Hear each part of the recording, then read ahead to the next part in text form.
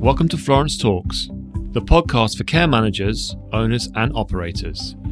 I'm Dan Blake, and every 2 weeks we'll be talking to social care professionals to discuss topical issues and bring you tips and actionable insights that you can use in your care setting. Thank you for listening, and now let's jump into this week's episode of Florence Talks. Okay, so very excited today to welcome Neil Eastwood to the podcast. Neil is up there as an A-list celebrity, I'd say, in the social care scene. If you haven't heard of Neil Eastwood, then where have you been for the last few years? On the other hand, Neil is very famous for being a recruitment specialist.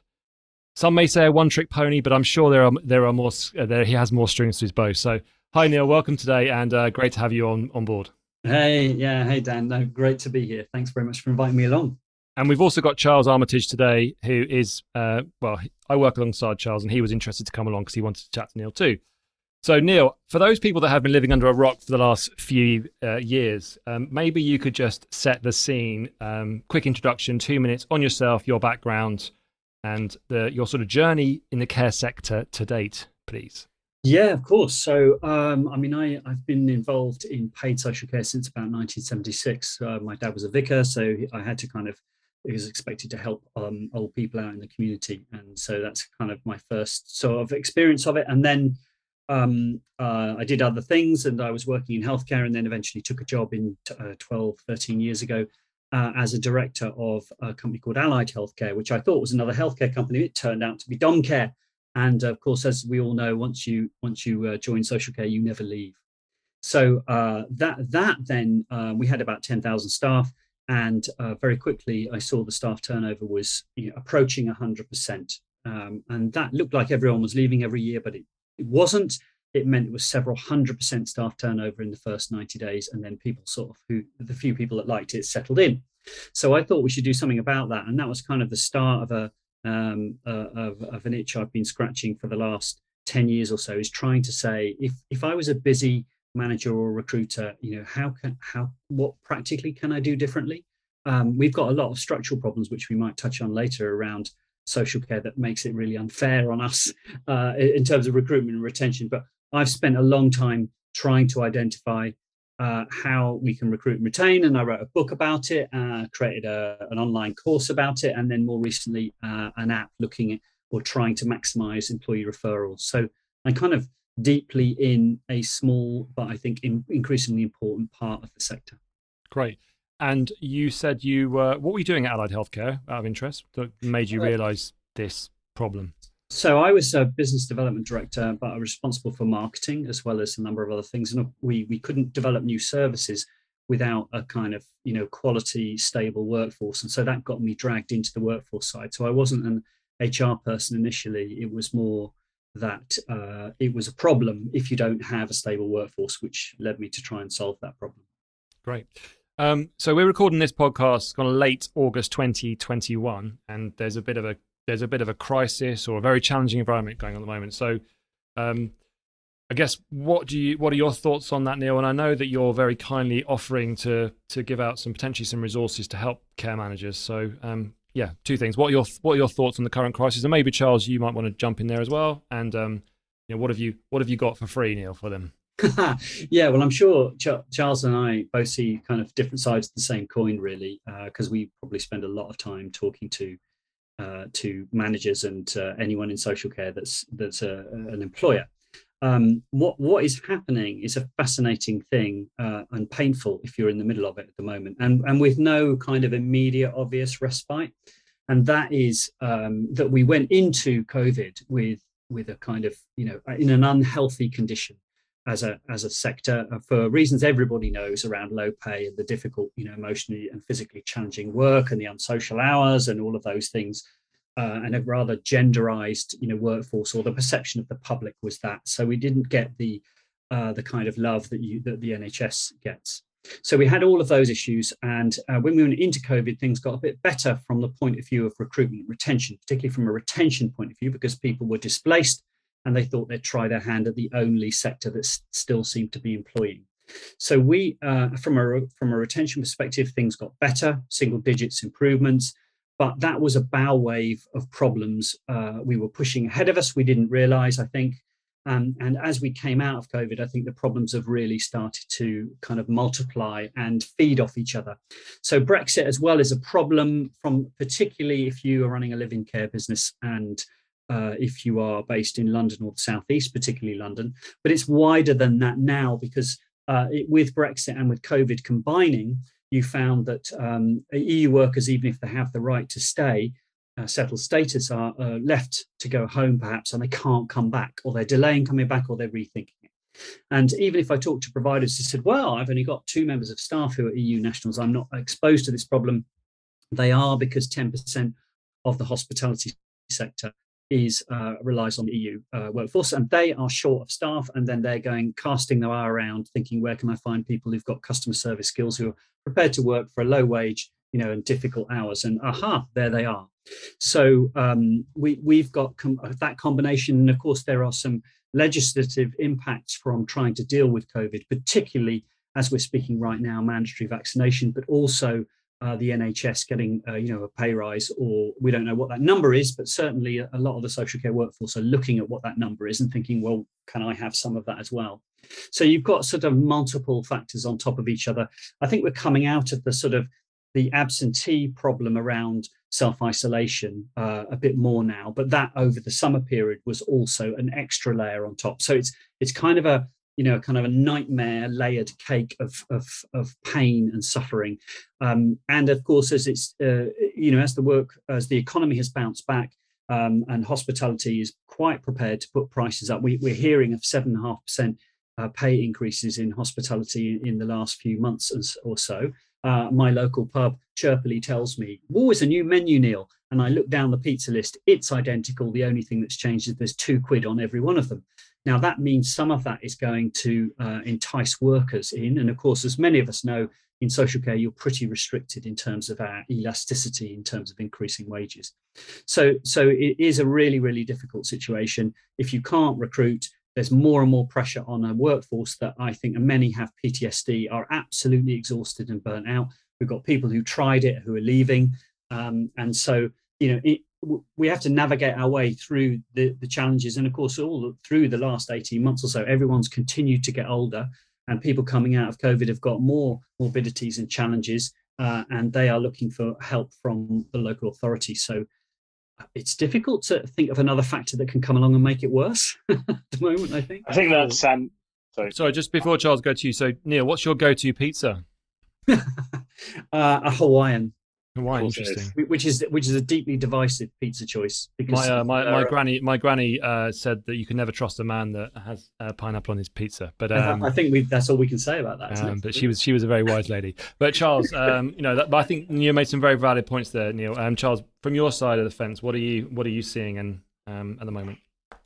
I think Neil summarised those factors pretty well. I mean, it's multiple structural challenges that are all coming at once and don't necessarily seem to have a particularly firm endpoint. It was interesting what you were saying, Neil, about PTSD, and I think actually a lot of this conversation is around frontline care staff and maybe even nursing staff, but particularly as well, there's I think impending challenge in leadership within the care sector as well. And we've got this whole cohort of registered managers or deputy managers who have been through the mill over the last 18 months, hanging by a thread, and probably experiencing some symptoms of burnout. Yes. Potential for a bit of an exodus from the workforce on that point of view as well, which obviously cannot do anything positive for the ability to recruit and train and onboard frontline staff. No, that's a really good point, and you're absolutely right. And we are hearing of managers, having to work the floor as well as try and do their job, and it's difficult to move between different sites if they have different sites they're responsible for, and just trying to understand what they've got to do with, say, let's pick one, mandatory vaccination. I heard that the recent DHSC webinar on this had over 3,000 people attending. I was on one and that had over 500. So this is something, really vexing. And I would be really stressed if I was a manager, just thinking, okay, I have to potentially move people out of this business in 16 weeks' time. And, we know that colleagues will not sit by and watch someone being marched off the premises without feeling, aggrieved about how can you do that to someone who's just worked alongside me for all of this. So I think, you're absolutely right. The managers have got, they had a tough job already, but this is another level.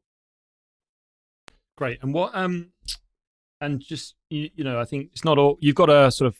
You came on the beginning when we were chatting offline. You said you had some couple of things that you think might help maybe home managers. So what have you got? What have you got for us, Neil? Yeah, no, good point. You did say, Dan, it's a two-part question, and I just ignored the second bit. So so I do have some resources. There are goodies, and so yeah, back in 2018, I created. It's kind of like an online video version of the book, but it goes a bit further than that. And I did expert interviews with people and so on. So it's just looking at recruitment, not retention. And it's about 120 lessons, bite-sized video lessons, cheat sheets, downloadable worksheets, that sort of thing, and resources. And that is available for free of charge to anyone in social care that has a responsibility or an interest in recruiting. And it's not a panacea, but what it is packed full of tips and tricks that are practical, don't cost anything, ways of improving and nudging forward the way you recruit. And I think we need to do, you know, there's a lot is out of our control if you were a recruiter or a manager. But what I concentrate on in the course, and that's at www.findandkeepthebest.com. And that you can just sign on for free and you can access it forever. And we've had 1,200 people take it up, sign up in the last 2 weeks. Great. So findandkeepthebest.com. I'll make sure that's in the notes as well for the show. But Giles, are you about to say something? Well, I was just going to ask a question, Neil. What sounds great. I'm looking forward to doing the recruitment masterclass myself. Why have you just focused on the recruitment side rather than the retention piece? Because I think we've spoken many times before, and you're obviously very, very, you know, the importance of retaining the staff rather than just finding them and putting them in the top of the funnel. Yeah, so that's a good question. But I felt it was too much to do in one course. Originally, this was a paid course, and then I came up with the idea of Care Friends, and I just didn't have enough time to keep, you know, to do it. So there actually was the last video I had to go and re-record because it said, yeah, join me soon for my retention masterclass. And I thought, oops, you know, I don't know if I'll do that. I think I should do it, but there may be a different way of doing that. And I'm looking at some sort of interactive sort of website, almost like a sort of NHS 111 symptom checker. So you can say, okay, what's my problem with retention? Where is your problem? And usually it's in the first 90 days, and sort of unpick all the different causes of that. And I think we often find if you are a multi-site business, you'll have terrible staff turnover in one or two settings, and it'll be amazing in others. So a lot of it is situational, although we know the biggest influence on retention is who you recruit in the first place. Example being employee referrals being the very best source, you know, and probably Job Centre and, you know, job boards nowadays being one of the poorest quality sources. So the source and who you find and how you pick them sets the scene for your staff turnover. But there's a lot you can do to improve it regardless. And I cover a lot of those in the book. But you're right. If I have time, I should do a whole nother course or some kind of, you know, interactive way of communicating all of these different kind of interventions that you can do. Maybe you could do it together, Charles. You and Neil, you could do something on retention. That I'm sure people will be interested to read that. Well, I was writing a blog article just now, so maybe I'll get you to collaborate, Neil. Yeah, but Neil, actually, there was just like one thing you said at the beginning there about like a symptom checker around retention and people trying to identify what is going wrong in their kind of retention life cycle. How would I, as a home manager, start to approach that question? What kind of things would I need to be looking at? So I think the first thing to do is have some understanding of the data. So people might say, oh, goodness, I'm losing staff. The question is, you know, is that more than you should lose? So Skills for Care publish staff turnover data, and you can compare yourself to that depending on the type of setting you have. But we know that generally not-for-profits have a lower staff turnover. It depends on where you're located. So generally in a more urban area, you have younger workforce because that's the demographics you're recruiting from. And they have an inbuilt, they're more likely to leave for a whole range of reasons, being more mobile and so on. And then you need to think about the type of experience they're having. So I would be looking at the data and saying, when are these people leaving? So just looking at annual staff turnover masks the fact, and I gave this example earlier, that actually your problem might lie in the first week of work. And we know, as an example, that 17% of people who walk out on day one of their first day of their job do so because nobody smiled and they didn't feel welcome. So that's something you can do something about. If you feel, oh, we're really focused on the operations here, and maybe the new starter comes in at a time when it's mega busy, just moving the time of their arrival could be an intervention that would make a difference. People are stressed. They don't know where the care home is, for example, and they might think, oh, I don't know where to park. What am I going to do? And just giving them information about what's going to happen in that day can improve things as well. So there are like multiple little things you can do. I think that the biggest things are people feeling wanted and welcomed and supported in those first initial days. And one of the ways of doing that very simply is to get the boss to say hi to them, and then they feel like they exist and they're wanted. So there are many things like that. And I tend to look at where the problem is. It may be that people reach a year, an anniversary of employment, and often we're quite good at saying, oh, well done, Charles, you've reached 2 years, with the care home. But what that does is trigger you to think, what's next year going to be like? Is it going to be like last year? And I've been here 2 years. You just hired somebody and you're paying them the same as me.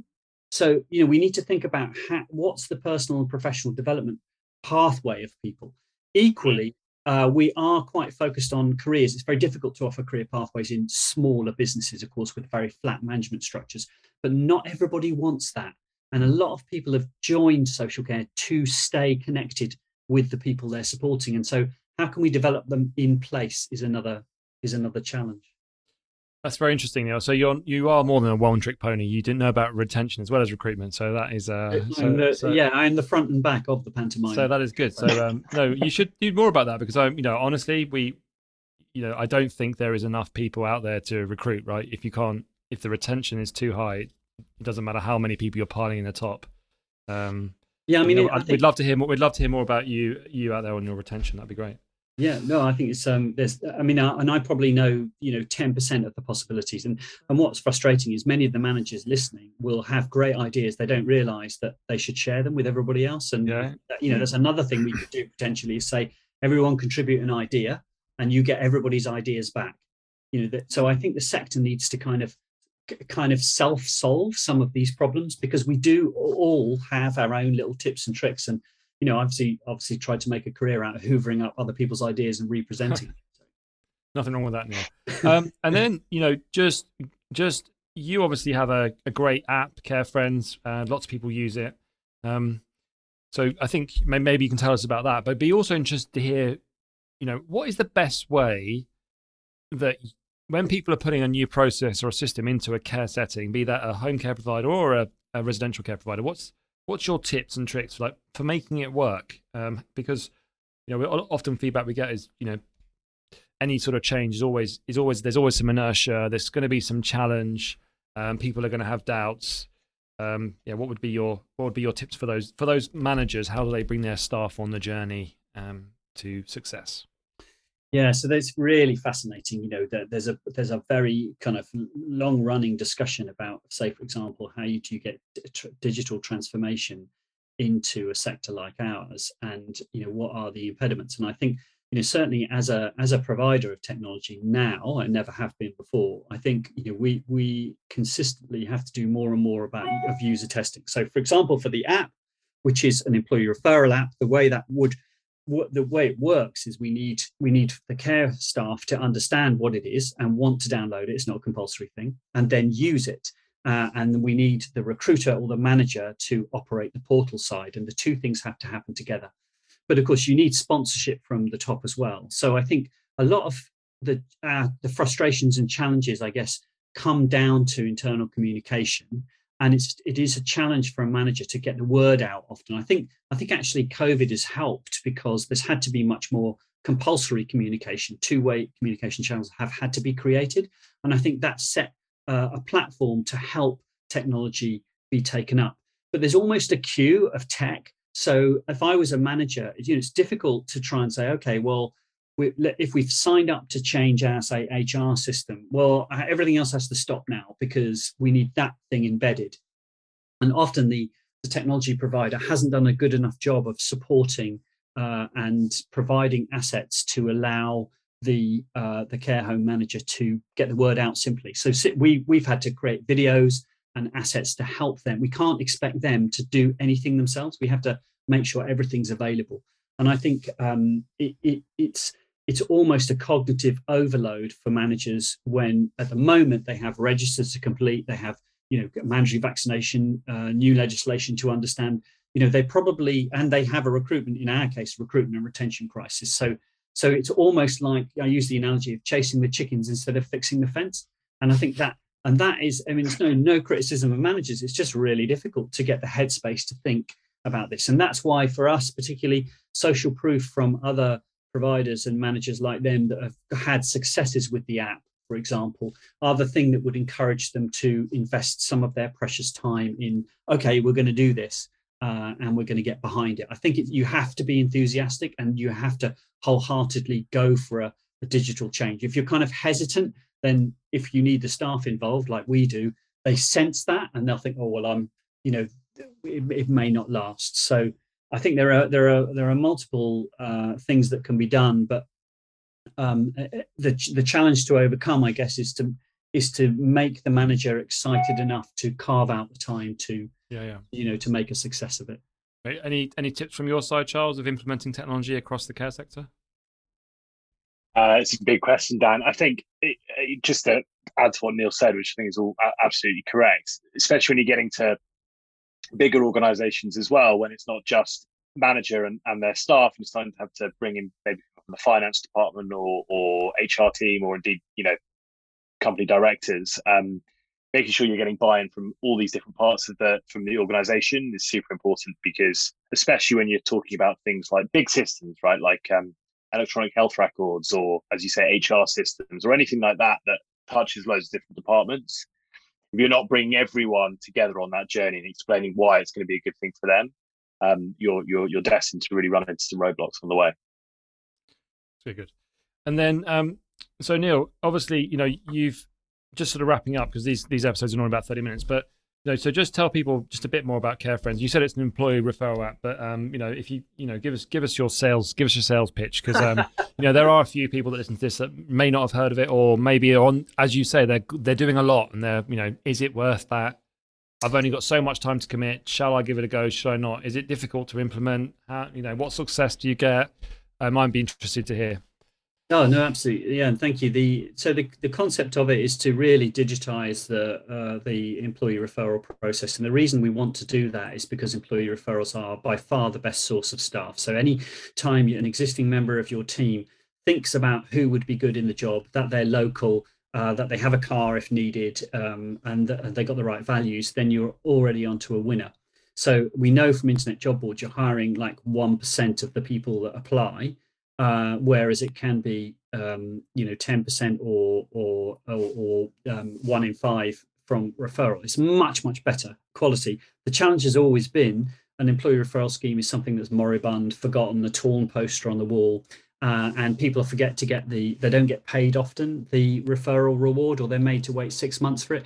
So I studied all of that and looked at how we could use gamification, so using points which can be delivered instantly to an app, to keep people engaged, to keep them informed of what's going on, and make sure they don't lose their points. And it's sort of taken off from that, using that concept. And we've opened up the channels to recruitment. And what has been really exciting is to see the many potential people that are in the local community that are known to your existing staff, who would never have applied for the job if they don't have a nudge or someone reaches out to them. And I think that's very different to active job seekers on a job board who kind of gone there saying, I'm looking for a job, not always the right people and not always looking for a job in social care, but this is a whole different pool that we're tapping into. And so in terms of results that providers see, then they're seeing, if they're already running a scheme, employee referral scheme, you tend to get 7% of your starters every year from employee referral, and we can push that to 20-25% or more. It's not everybody, but what it does do is give you a benchmark, or rather a foundation of long-staying people. So I did a piece of work back in 2016, even before CareFriends was a glint in my eye, and I looked at many providers sent me their Excel spreadsheets of their retention stats. And I found on average that if you recruit from an Internet Job Board, there's 180 hours of care before they leave or you fire them. And the comparison was employee referrals, 4,500 hours.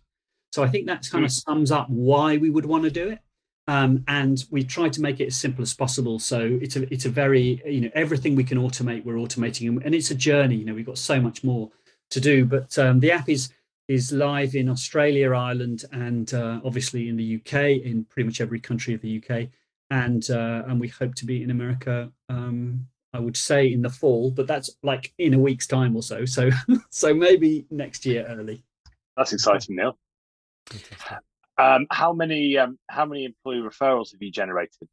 Can I ask that? Was that secret? No, it's not a secret. We publish a lot of this stuff. So in terms of the job sharing, so that's going on the app as a care worker and selecting a job and either sharing it widely on Facebook with your friends, or particularly thinking, aha, there's my friend that should be doing this job, and that's like text or WhatsApp.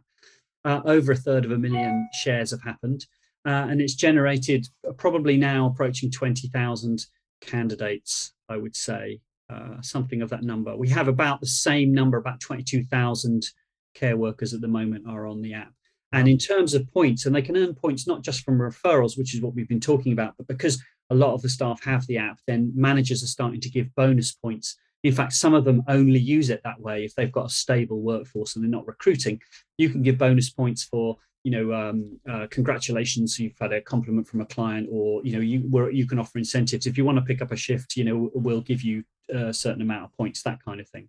So those points have passed £750,000 worth now. So probably in a couple of months' time, we will have given care workers £1 million. Lovely. Well, that's great. That's kudos to you, Neil. And how many of those people do you think are net new to care? I mean, you probably don't know that, but I do know. Oh, you do? Of the 20,000, how many people were not working in care before Neil Eastwood came along? 43%.